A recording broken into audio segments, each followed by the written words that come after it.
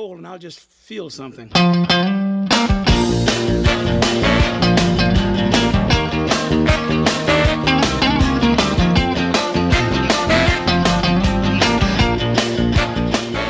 WKTY 96.7 FM, 580 AM. Welcome back to WKTY Outdoors. I'm Kevin Millard. Thank you for joining me on the program this morning. It's 8:34, and I hope you're having a good weekend and getting out and enjoying the beautiful weather that we have here in the Coulee region, and soaking up some warm Wisconsin and Minnesota and northeastern Iowa sunshine.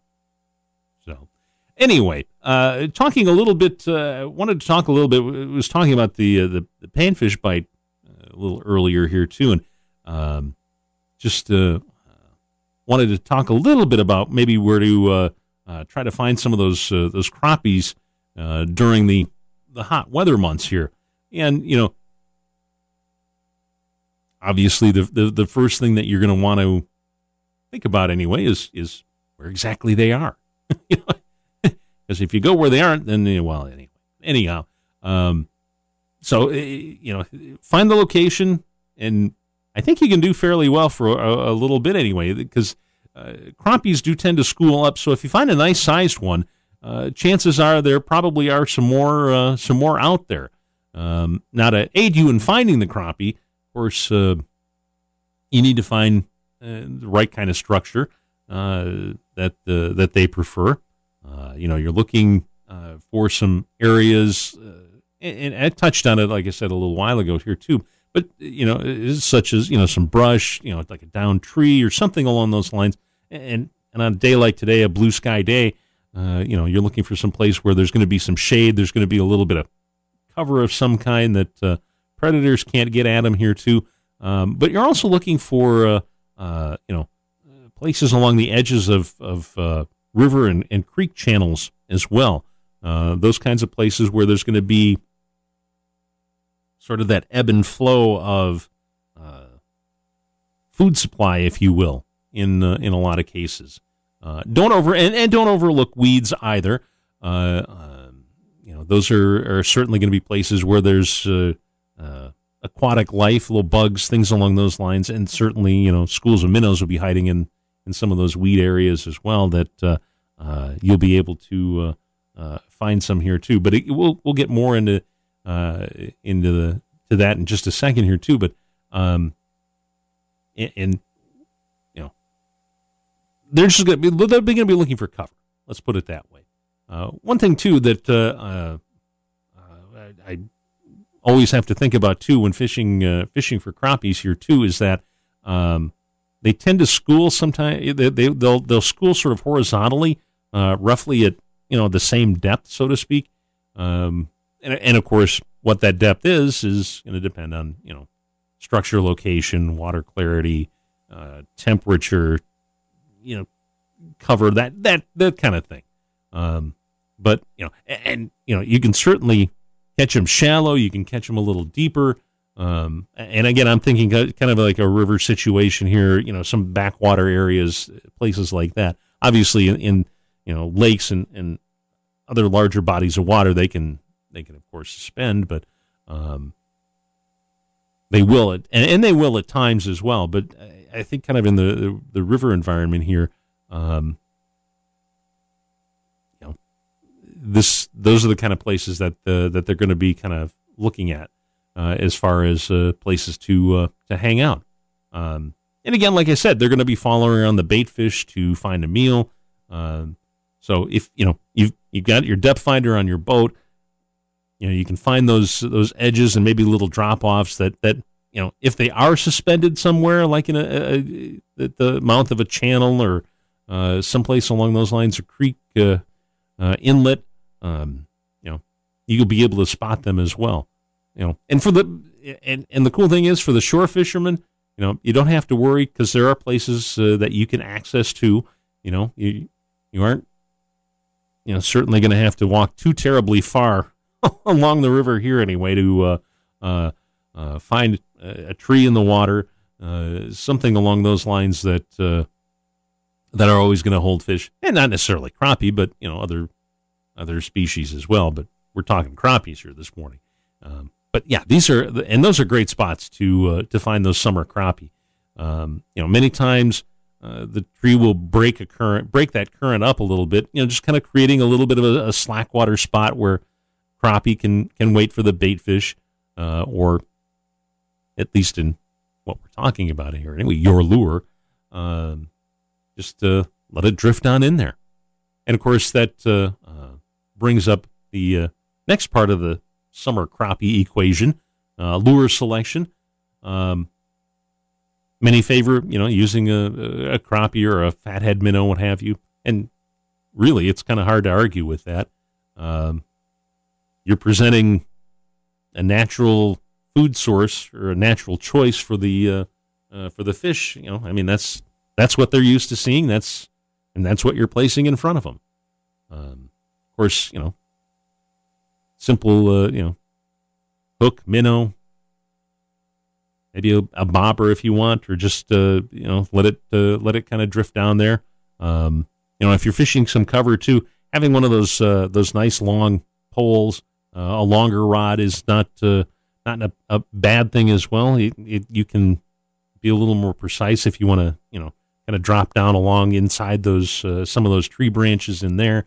That's always just that little spot that, like I call the my dipping rod, because I'm not casting it anywhere. I'm just kind of dipping it into little holes and little spots where I know, or where I think anyway, fish will be potentially hiding anyway. So the other thing too is if you are going to, when you do that, a light wire hook is always a good thing, because a little easier if you do get snagged on a tree branch or something along those lines, a little easier to pull it and straighten it out and get everything back, as opposed to breaking it off, if you will. And certainly a box of light hooks are a whole lot cheaper than a bunch of 32nd or 16th ounce jig heads as well. And, you've also got the option too, throwing on a pencil bobber or a slip bobber, or even no bobber at all, I guess, depending on the particular spot you're fishing there.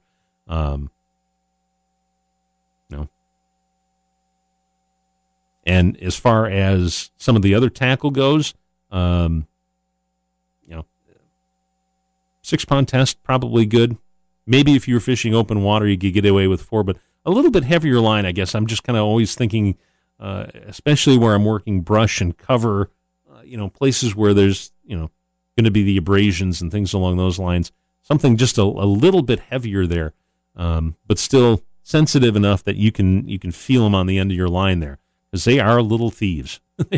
There's no doubt about that. But again, yeah, just something, if you've got to kind of fish them out from a little cover or whatever, I think just a heavier line, an uptick in the line, just little things along those lines can help out as well. But anyway, once you've got that minnow rig, just slowly start to move it around the area you're working. Adjust the depth if you aren't finding anything. Crappies are bottom up feeders, meaning that they'll come up from underneath whatever they're intending to eat. So you can just kind of put it a little bit above them, and that's that'll be the best results. So they like to fish that way there, and that's not to say too that minnows aren't necessarily always they always prefer minnows anyway. You can still do the same thing with a simple hook and chunks of night crawler, a waxy grub, what have you. And also experiment with the size of those baits too. Let the crappie tell you what works best. Obviously, if you're using minnows, you're sort of set on size anyway. But chunk of night crawler, what have you, and that's the fish will let you know what will work or what won't anyway. And if you're like me, and just because of the way I fish and the times I fish and things along those lines, I'm not necessarily using live bait a lot. Just try some artificials as well. Don't forget those little things along those lines of like smaller. Think smaller as well. I guess that's what I was trying to get at anyway.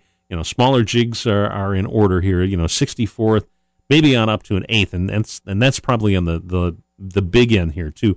But if you want to use plastics, small little tube jigs, little twister tails, beetle spins will work if you you want to fish an area there.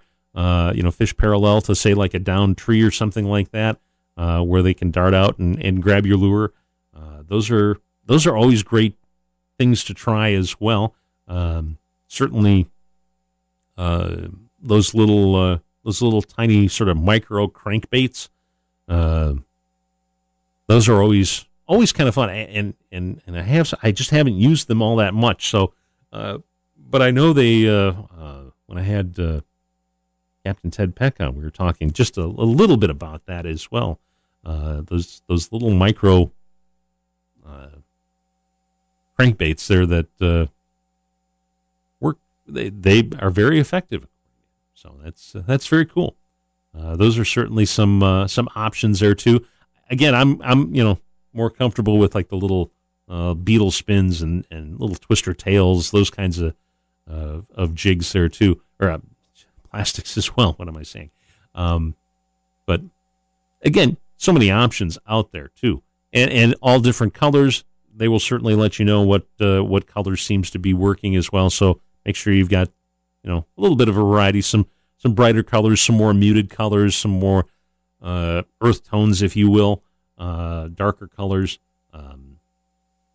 That's what's good. And again, too, you don't have to necessarily be in a boat. These are things that you can do from shore, from the boat, what have you. They will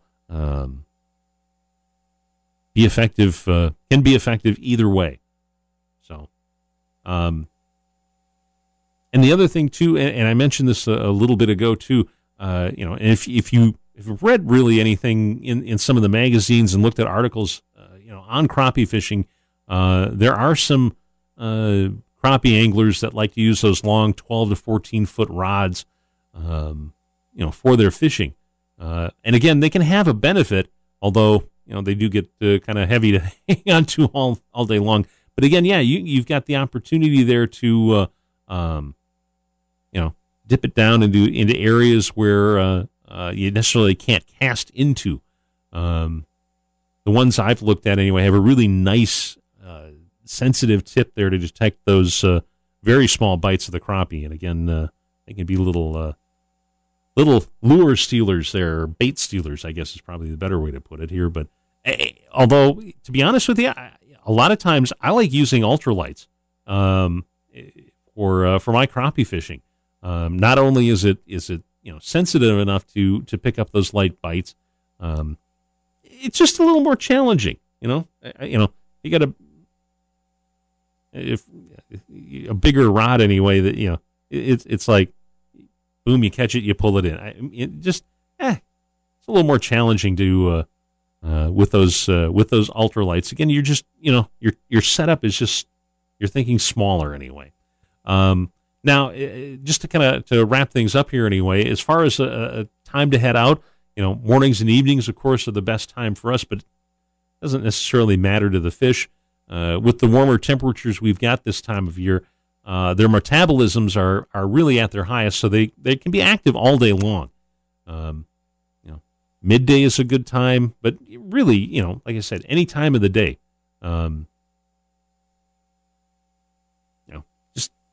And again, we talked about different places, middle of the day, if you want to go fishing, look for those shady areas, places where there's, some kind of break from the sunlight anyway.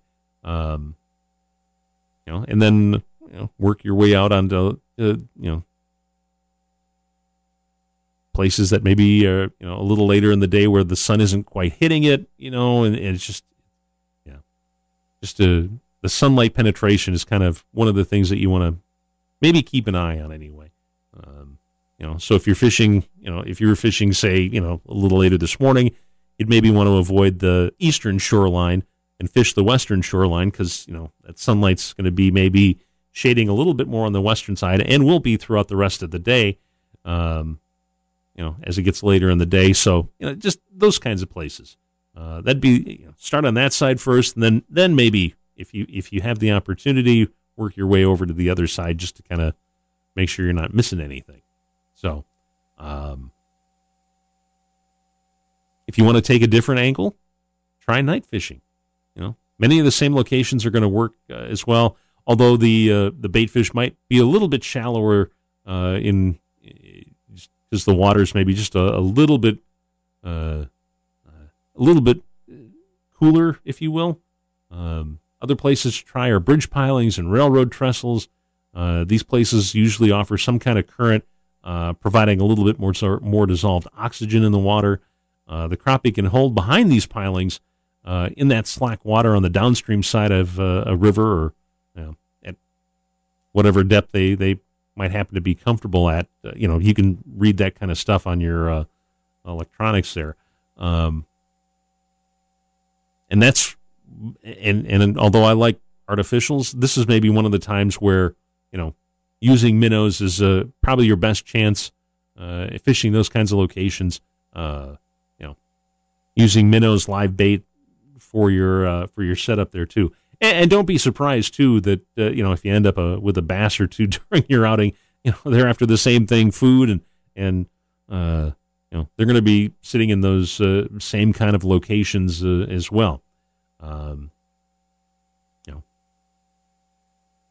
I'm just going to throw one last thing out here, just too, because I'm thinking about it. And it's August 1st, so we're on the last third of the year now. So, or take something like that anyway. Be thinking about, it's like places where you're finding success, you're finding the fish right now. Mark some of these spots if you've got a GPS, a way to mark those locations, whether it's on even if it's on a paper map. But if you've got the electronics and you can do that, mark those spots out. Think of those places too that you might want to try for ice fishing. Picking the spots during the warmer weather months is likely to place, are as likely places to fish once winter rolls in. Find fish on a given spot, mark it on the GPS. That way, early in the season you've got some places maybe to try out that those fish haven't quite moved off of yet. Just a little, I hate to think about winter yet, but yeah, it is August here, so I suppose we have to start thinking about that at some point here. Anyway, okay, I got to take a quick break. It's 8:51. I'll be back in just a moment with more of WKTY Outdoors, so stick around. You're listening to WKTY 96.7 FM, 580 AM.